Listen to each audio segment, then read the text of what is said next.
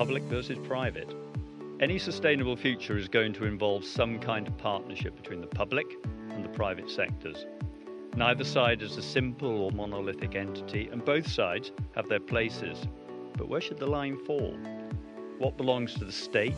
What belongs to private enterprise? What should be set by markets? And what should be set by civil society? And how do we think of going beyond ESG as a label? Welcome to Organising the Future with me, Andrew Parry. I'm Head of Investment at J.O. Hambro Capital Management, and the point of this podcast is to talk about investment, active, sustainable investment that has the potential for meaningful long-term returns, but also real-world impact.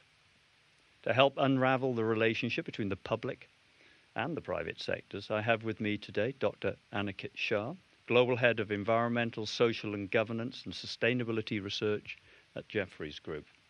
Aniket, it's a pleasure to have you here today. Thank you very much, Andrew. Great to be with you.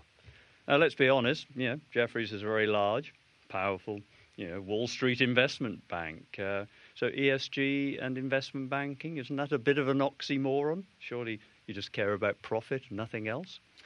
Well, it's not an oxymoron these days because the two worlds of profit and planet are starting to come together. They're starting to come together slowly but surely. But it is clear from where we sit, Andrew, that every major corporate, every major investor, and every major regulator is now trying to figure out how do these two worlds of profit-making business and long-term care about the sustainability of the planet, how do we make them come together? And we're in that period right now where people are trying to figure it out. And that's where an investment bank like Jefferies can really be helpful, because we don't live in the world of ideology. We don't live in the world of slogans. We live in the world of practice, of pragmatism. And so it's a very exciting time to be sitting in an investment bank trying to bring together investors with investment opportunities as the world tries to figure out these topics. One of the things that I always say to my guests before they come on the show is that the only rule is that you can't use the phrase win-win scenarios.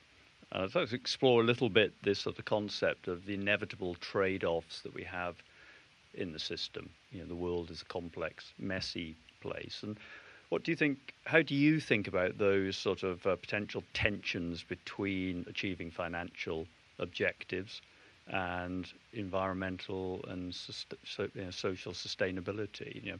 Almost sort of, because I know you and I have talked about Friedman and the original letter that he wrote and his framing of the concept. And people forget that he did talk about externalities. He did talk about boundaries set by civil society. So maybe we could talk a little bit about that. Absolutely. Well, I think the whole idea of a win-win is really quite dangerous when it comes to discussions of sustainability.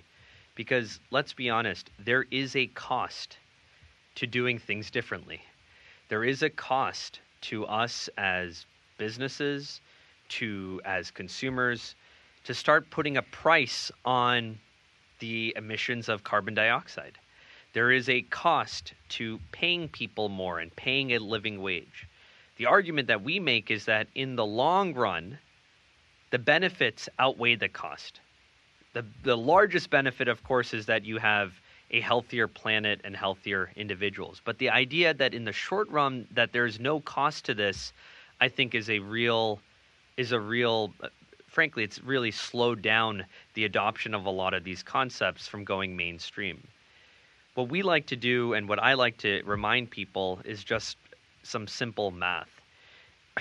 If we were, for example, to put $100 per ton carbon price out there in the world, it would mean around $5 trillion that we would have to spend in terms of an increased global taxation for carbon, because the world emits around 50 billion gigatons, or 50 billion tons or 50 gigatons of CO2 and its equivalents a year. So if you multiply 50 billion by 100, that's $5 trillion that we are either saving or we are spending in consumption that we are now going to have to spend in terms of additional taxes. Now, I would make the argument that that is a worthwhile investment for the long-term benefit of humanity. But we can have that debate.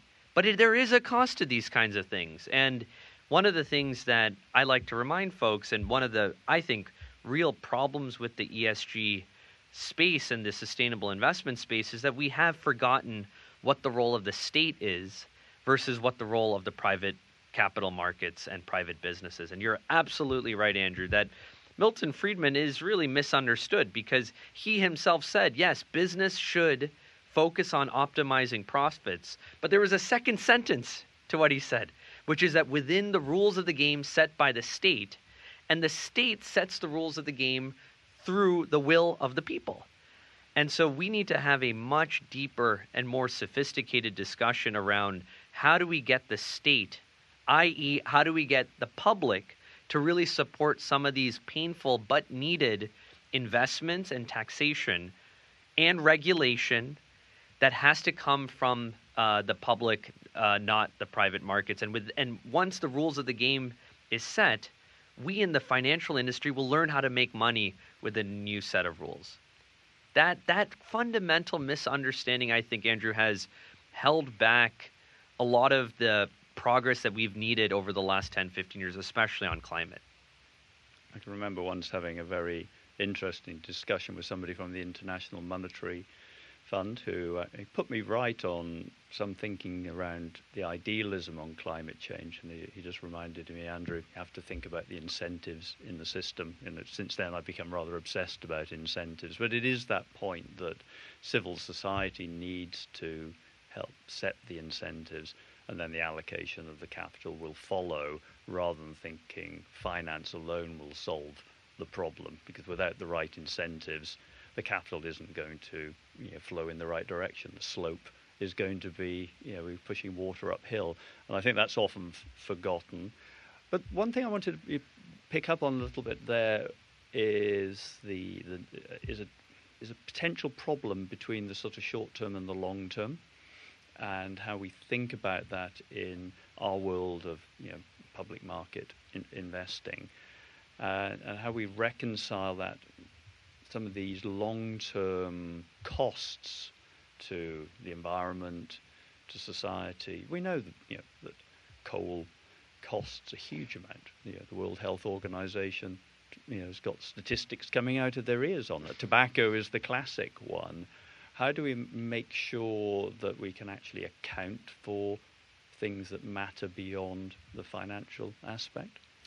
Yeah, again, on this point, on the full costs of smoking or the full costs of coal, the fundamental point is that there are negative externalities of emitting greenhouse gas emissions through the combustion of coal that we are not paying right now, right? That insight we've known for a long, long time, that we are basically free riding on a cost that greenhouse gas emissions has put into society. And the whole idea of putting a price on carbon, for example, or putting a taxation on tobacco is to put that cost back into the system, right? The problem is that carbon prices, as one micro example, today in 2022, the weighted average price per ton of CO2 is $3. Okay, only 30% of the world's greenhouse gas emissions are under any type of carbon pricing regime. And so, although we've known these things in theory, we have been unable to actually implement it at scale in a coordinated way globally, because it's a very difficult set of questions. Who should pay? How much should they pay? Should poor people pay less than rich people? How do you actually put that into the tax code in a way that can sustain changes in politics and changes in policy and changes in regimes and so on? And because that has been so difficult, we haven't, Andrew, been able to get it done. And so all of us in the capital markets are trying to do as best as we can with technology improvements, as best as we can in terms of new business models. But there's a limit to that unless the state gets involved more. And we've seen this. I'd like to think of a significant electric vehicle company that has changed the world when it comes to EV transportation was actually supported by the Department of Energy. It was a Department of Energy loan that kept this company alive during its very early stages. And now this company has fundamentally changed how we think about the ability to do transportation in an electric way. So in other words, you need the state in order for private markets to do what they need to do. Now, to your other point about the short term versus the long term, it's funny, I actually don't see that big of a difference between the short term or the long term with regards to these issues from an investment perspective. And Andrew, that's because to me, I remember studying, of course, how we value stocks. And as we all know, as investors and as people who advise investors, most of the value of a company is its terminal value, right? So when we do a discounted cash flow analysis, 80-90% of a value of a company is not in year 3 or 4 or 5 or 6 or 7, but it's in year 11 on or 15 on. And the most important variable there is the long-term growth rate. So if you change the growth rate of a company's terminal value from 5% to 4% or 4% to 3%, the company's value just changes dramatically. And so I actually think the market does a fairly decent job pricing this information. It's just we don't have the incentives in place so that that long-term growth rate starts changing based on the societal needs of sustainable development. Now, Andrew, how have you seen this evolve? You are such a seasoned investor and you run investments here at J. O. Hamber. How have you seen the change in the day-to-day investment process to reflect some of these externalities and what could be perceived as trade-offs between short-term and long-term? That's an interesting question, and I have hung around for a very long time, as all my guests seem to remind me. Very concerned. You have better hair than I do, Andrew, so you're doing well there. But more seriously, the way I think people are thinking about externalities is changing to be something that just can be ignored to something that represents latent potential. So a latent risk that can be internalized into business models. We saw that in the run-up to over the last 5 years, up until the summer of last year on the oil companies. Dividends were cut, returns on capital were under pressure. We see it with the tobacco industry. The number of sticks being sold around the world is diminishing. We're beginning to see transitions in the way that people consume food. Meat consumption globally has actually been falling. Dairy companies in America, I think America's oldest dairy company went bankrupt, 163 years old, went bankrupt because younger generations are consuming plant-based milk. And I think that's probably always the best way to think about it, is that if society's preferences change, and society does change all the time, you can just simple things like color of cars, but actually more profound things. If people begin to change their preferences and governments set the right incentives in the system, then that can be rapidly internalized into business models, either as an exciting growth opportunity or suddenly a risk that gets manifested in stranded assets, as an example. So, I was actually in Singapore last week, and it's very interesting. You don't see many EVs on the street. Quite a crowded, densely populated place, where pollution you think might encourage. It's a very green country in terms of the policies and lots of great things with the buildings and parks. But the tax on an EV in Singapore is higher than an ICE. Interesting. And it just shows that the incentives aren't yet. I think they will probably change. Whereas in Norway, 77% of the new vehicles sold are EVs, despite the state getting a large dividend and income from fossil fuels. And even in the UK, where we don't often think of ourselves as being the greenest country, I believe 15% of EV sales, car sales, are EVs now. So, really interesting to see how the right incentives will shape behavior. So that interplay between the public and the private sector is really important. But I'd like to sort of pivot back a little bit, and you sit on two sides of a barrier. I'm an investor. We talked about markets, but you also, as you're an investment bank, you have the actual corporates as your clients. I just wonder if you may be able to give a little bit of a perspective on how the mindset is changing, more broadly across the corporate sector. Is this sort of sustainability seen as a sort of, as one of my guests said, something woke and just an unnecessary cost burden, or are they actually beginning to understand that this is a series of business and economic opportunities? Andrew, thanks for that. It is truly one of the treats and delights of my job is spending time with CEOs and chairs of boards, because as operators, they have an instinctive understanding of these issues much more than the investment community. Talking to CEOs in the energy industry, in the consumer industry, in the technology industry, in the financial industry, all day as I do, you realize that there are a few things that are really on top of their minds with regards to these topics. So number one is they are incredibly aware of the shift in how investors are thinking about these topics, but frustrated that there isn't yet one standard approach. To which I always remind them that, well, there isn't one standard approach to investing. So there's not going to be one standard approach to how the largest investors in the world think about sustainability. The second thing that you keep hearing from leaders of industry is exactly the point you make around preferences. And it's not just the preferences of products the preferences of consumers who are buying products that they sell, although that is very important and a key driver, but it's also the preferences of employees. I am amazed to see how real of a stress that is, especially in a world with as tight labor markets, particularly in the United States as we have right now. There's 2 job openings for every job seeker in the United States right now. Remarkable moment in our labor markets.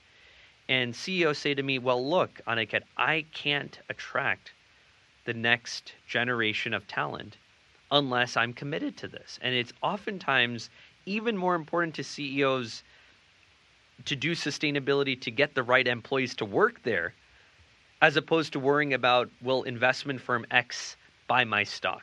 I think they're pretty comfortable they can keep investment firm X or Y holding their shares. They're not so comfortable or aware that they can keep an employee, or certainly the next generation of employees. That's the second major takeaway. And the third major takeaway, I think, from CEOs that I'm getting a lot is the regulatory pressures that are now very real. They're frustrating right now because there's no clarity around, for example, here in Europe. Well, actually, we're not in Europe right now, but geographically we are. There's a lot of frustration around the EU taxonomy, the Sustainable Finance Disclosure Regulation, these kinds of top-down efforts to define economic activities as sustainable or not in a mechanistic way, because the reality of the world is just a little more complicated than that. At the same time, there's a lot of confusion around how what's happening in Europe is going to coincide with what's happening in the US, with the SEC taking a more active stand on climate disclosures, but then an election coming up in 6 months, which could change things quite dramatically. And so CEOs are looking for a little bit more clarity from policy and regulation. I am bullish on that on a 10-year view. I am bearish on that in a 2 to 5 year view. In other words, I think the next couple of years is still going to be quite confused, but over a decade, I think we're going to start having clarity around things like carbon pricing, things like climate disclosures, and so on from corporates. So corporates are really trying to navigate these issues. I think for the investor world, the real question now is, how do you determine which companies are going to win with regards to sustainability and which ones aren't? And that's a very tricky question, because the questions are not black and white. Every company has a different strategy, and you can make money with regards to sustainability in very different ways. I think about some of the spin-offs, for example. Some major coal companies recently have spun off their coal businesses, and those spin-offs have gone up by a factor of 10x in the last 2 years. Who would have thought that coal would have seen such a dramatic positive return. It's just a little bit more complicated than saying green is good and, green meaning sustainability is good in quotes, and brown, i.e. hydrocarbons, is bad. It's just more complicated than that. And CEOs know that, and they wish that investors and employees and customers appreciated that more. It's very interesting that I sometimes also get asked to talk to corporates. And in some ways, it's the same as having to talk to our end clients who try to talk about this dreaded acronym ESG, to their clients. And I always remind them, tell them it's environmental, social, and governance, so they understand what you're actually talking about. But when I get asked by corporates to comment on how they should think about sustainability or ESG, I always ask them a question is, are you looking to optimize your ESG score? Or actually, are you looking to think about how to integrate sustainability into your business model as part of a strategy decision to produce sustainable, resilient, long-term financial returns that balances stakeholder interest as part of the business model? If it's the former, it's a very short conversation because there's actually very little value added in an optimized ESG score, either for them and certainly not for us as investors. Absolutely. Now, talking about labels, and ESG is undoubtedly a label that some aspire to without thinking about what's under the hood or the financial implications. The UN Sustainable Development Goals, often used as a colourful backdrop to many an investment or even a corporate sustainability report. Yes. Now, I know you were there at the creation of the SDGs, as they're now called, or the goals. I just wonder what your sort of perspective on the Sustainable Development Goals. Gosh, I can't get my words out today. We're now, nearly halfway through the 15-year cycle. I believe we're running behind schedule on applying the capital to support them, which is a bit odd given how many people tell me that they're actually contributing to their solution. So what's your perspective as somebody who was there at the beginning? Absolutely. I love talking about the Sustainable Development Goals and how we have misconstrued their purpose. But I want to go back to something you said, which is really neat. The listeners need to hear again. And I want to double underline, Andrew, and it's one of the reasons why you're such a well-respected person in our space, is that distinction you make between ESG rating optimization and sustainability strategy is just such an important distinction and something that we all have to think about very, very clearly. We think at Jefferies, I personally think as well, the ESG ratings space has been a complete waste of time. It has tried to impose upon people a mechanistic way of viewing things, as if you could boil down the complexity of topics like climate change and resilience to climate change, or the energy transition, living wages, or diversity, as if you could boil that down to a score, and then you can invest according to that. And for 5 years, I wasted hundreds of hours talking to clients about, is one ESG ratings company better than the other, and why is there no correlation between the two, and which one should I pick? And it was just such a waste of time, because instead we should have spent that time talking about how are we going to go from 50 billion tons of CO2 and their equivalents to zero in the next 50 years? What are the technologies that are going to get us there? What are the incentives that need to change? How am I going to make money from this and avoid losing money from this transition? That's why many of us got into this space. And the ESG ratings effort tried to make people think that, oh, well, if you put a number on it, it's somehow more robust. I mean, I don't know how that idea got into our minds, Andrew, but as you and I know, as people who are in the industry, you can't measure everything that is valuable. And I hope that we move away from these ESG ratings pretty quickly and we go back into the very fundamental questions like you exactly highlighted around corporate strategy, around resilience, and around responding to preferences and incentives. So let me just end on that point, on that question, which you got that off your chest. I got off that my chest, and thank you for allowing me to with such patience. Now let's talk about the Sustainable Development Goals. It's been fascinating to me to see how the SDGs are being used and not used 7 years later compared to what their original intentions were. Let me just clarify a few things for our friends on the line about who did the SDGs and what they were meant for. Number one, the SDGs are a political and diplomatic effort. They were signed on to by governments. They were signed on to mostly by the foreign policy teams of governments. I was inside the room at the UN while they were being negotiated. They were being negotiated by diplomats. They were not being negotiated by scientists. They were not being negotiated by business people. They were not being negotiated by investors. They were being negotiated by governments. And that to me is an interesting starting point, because although they have application and certainly implications for business and investors, its main purpose was to say to governments, hey, look, folks, these are a set of goals that we all will want to try to achieve over the next 15 years.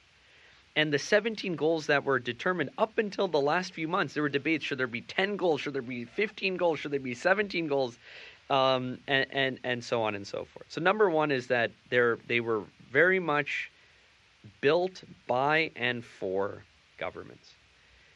The second point to me is that they were not meant for this whole project that we use them for now, which is alignment. You know, I love this. Oh, are we aligning ourselves to the SDGs? No, it's not about putting that nice colorful chart in your annual report and saying how much of your revenues are tied to these different boxes. That's not what they were meant for. The SDGs were meant for change.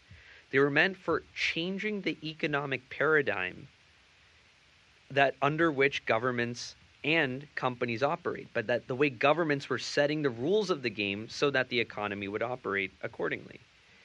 The SDGs were meant to say we can't have a global economy that continues to grow without taking into account social inclusion and without taking into account environmental sustainability, which, by the way, was the prevailing economic paradigm for the last 200 years. It was you grow, and then after you get rich, you figure out climate stuff and environmental stuff. And after you become really unequal, you start dealing with inequality. And of course, in economics, we all learned the Kuznets curve and the environmental Kuznets curve.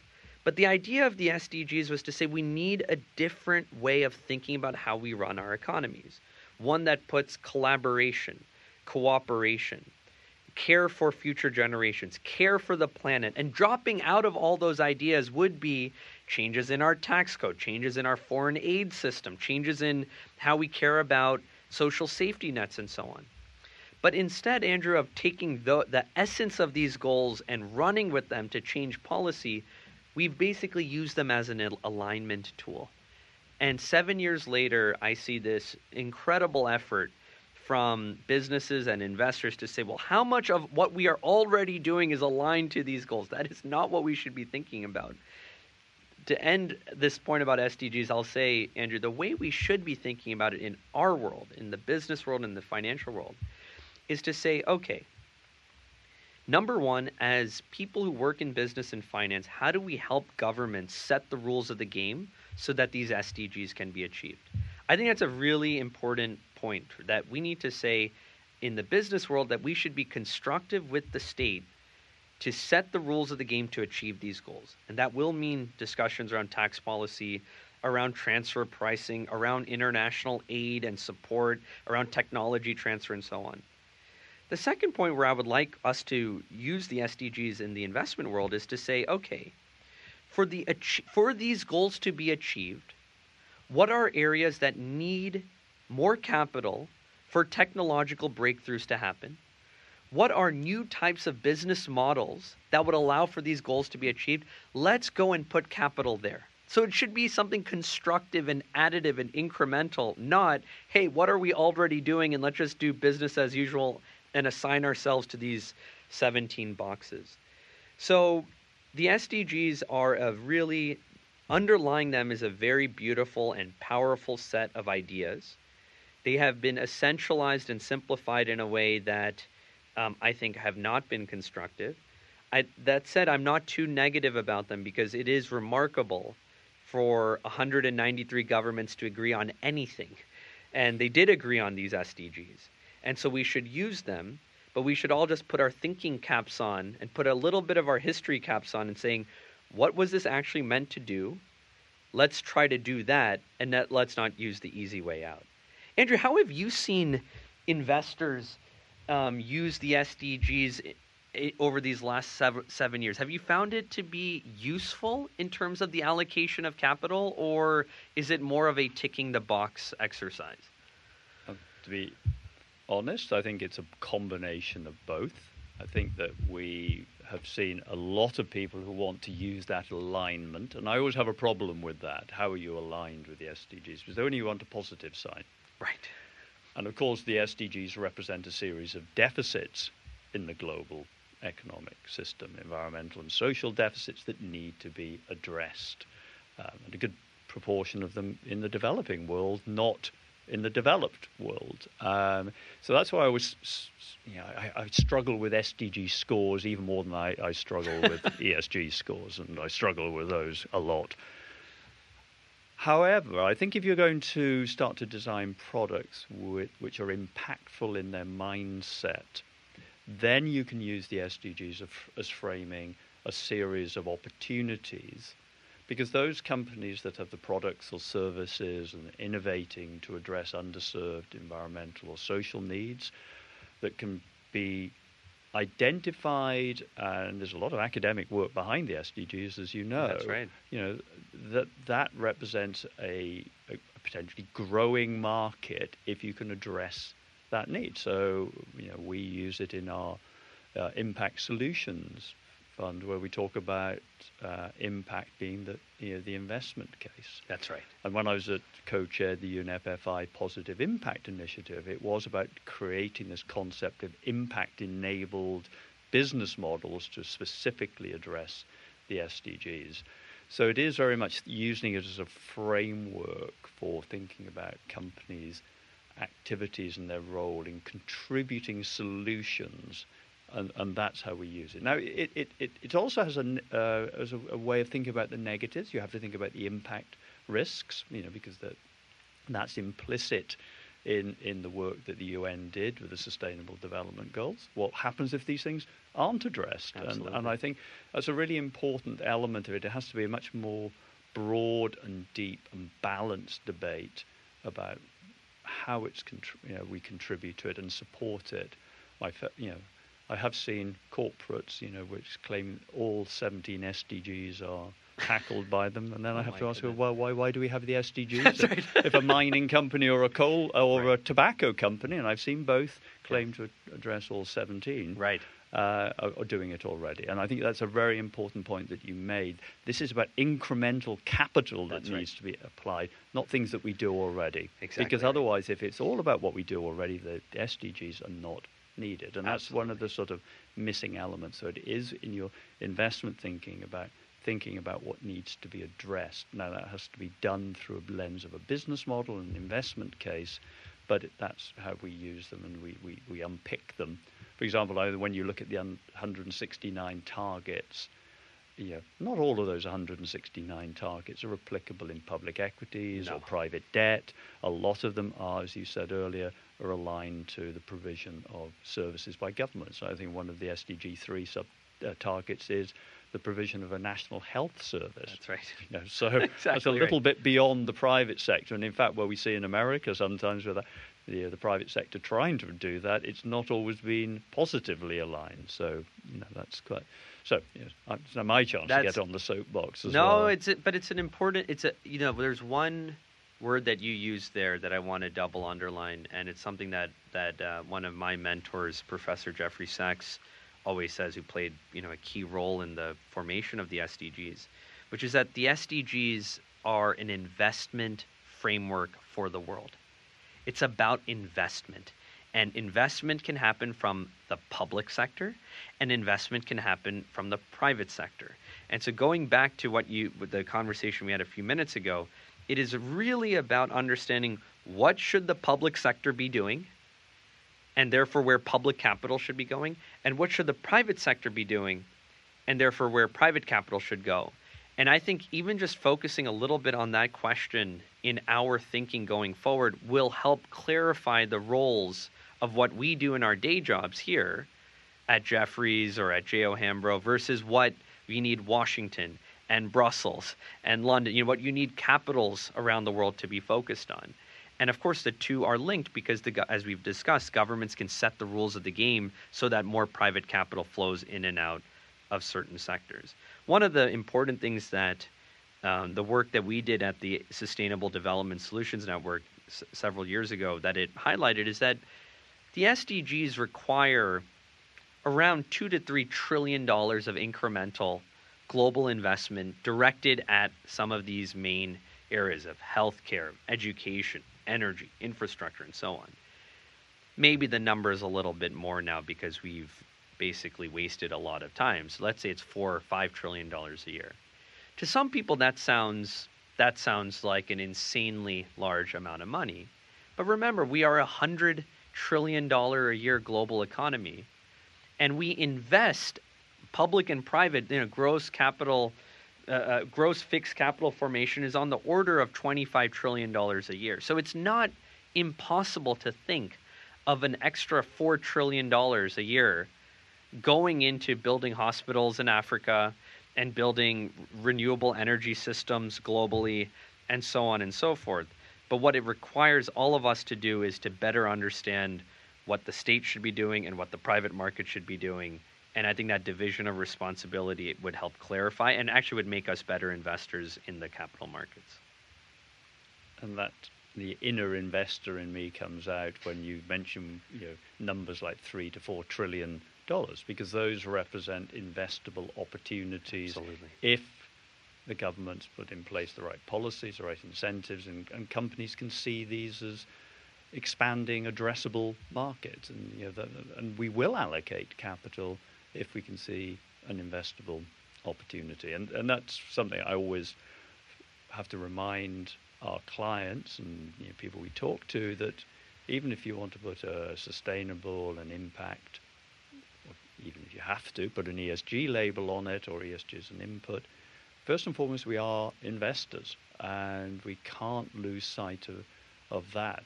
We have to do that job well, and being, for example, green is not a sufficient condition to being a good investor. And in fact, if the business model is bad, we will do our clients no service whatsoever if we lose them money. Absolutely. It is such an important point. I often like to say that finance and business is not immoral. It's amoral.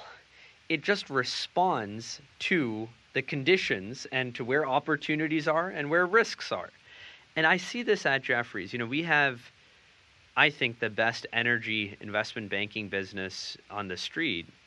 And my colleagues there are so interested, so focused on what 10 years ago would seem like the greenest of green agendas, because they're seeing the opportunities shift. They're seeing more investment in renewables. They're seeing the fact that climate finance, according to Bloomberg New Energy Finance, has tripled in the last 10 years. They're seeing the opportunities present themselves from carbon capture. They're seeing the opportunities from all these other types of energy transition plays. And that's not because they are, or energy investment bankers are good or bad people. That's just where the opportunities are. That's just how the world is shifting. And so I think if we can get back, one of the things, Andrew, you like to say a lot, which I have copied from you, sometimes I give you attribution, sometimes I don't, but is that we want to bring the investment back in sustainable investing. I think it's such a brilliant point. And I think that you're going to help us get there in the industry, because we have to realize ESG and sustainable finance, all this is towards an end. And that end is maximizing returns for a period, for a certain amount of risk, and operating within a broader economic system that has the state and that has rules that emanate from them. We could talk for hours. We have in the past. But before we wrap up, I have a little section called Bull and Bear, to remind us that we are traditional investors as well. So what in the world are you most optimistic about, and what are you pessimistic about? And you can just focus on markets. You don't have to talk about the SDGs or sustainable. I'm most optimistic right now about the growing focus on negative emissions technologies from both the private sector and the state. The U.S. yesterday, the Department of Energy announced a $3.5 billion investment program in 4 direct air capture facilities in the U.S., regional hubs for direct air capture, which we all hope will bring down the cost of direct air capture from $800, $900 per ton to $100 per ton over the next 10 years. When the state gets involved in things like this, we've seen it with solar, we've seen it with wind, we've seen it with EVs, you can dramatically bring down cost curves. And let's all remember that for us to solve climate, it will require that. It will require, because we need to eventually take emissions that we've already put out into the atmosphere, we're going to have to put that back into the ground. And so I'm optimistic about what I'm seeing in the CDR space, the carbon dioxide removal space, globally. I'm most cautious about the pace of the energy transition over the next 3 years, because I think because of poor management of phase down of coal in certain spaces, of the phase out of nuclear in certain parts of the world, we are going to end up in the short term leaning into fossil fuels as we are right now. And what I'm nervous about, Andrew, is that takes away some of the excitement and focus and progress that we've made in decarbonization. And so I'm most worried about what the implications of the next couple of years sort of doubling down on fossil fuels to get through this energy crisis will mean for long-term transition prospects. I'm a little bit more optimistic than you on that, because I think we will see an increase in brown investment, but also we'll have it in green investment at the same time. That won't be good for the CO2 in the atmosphere in the short term, right. But I think the economics will kick in. Renewables are increasingly, because of the cost of oil, gas, are going to be the logical choice. So hopefully governments will have some logic in the incentives that they put in the system. But Annika, thanks very much for a fascinating discussion. Thank you for your time.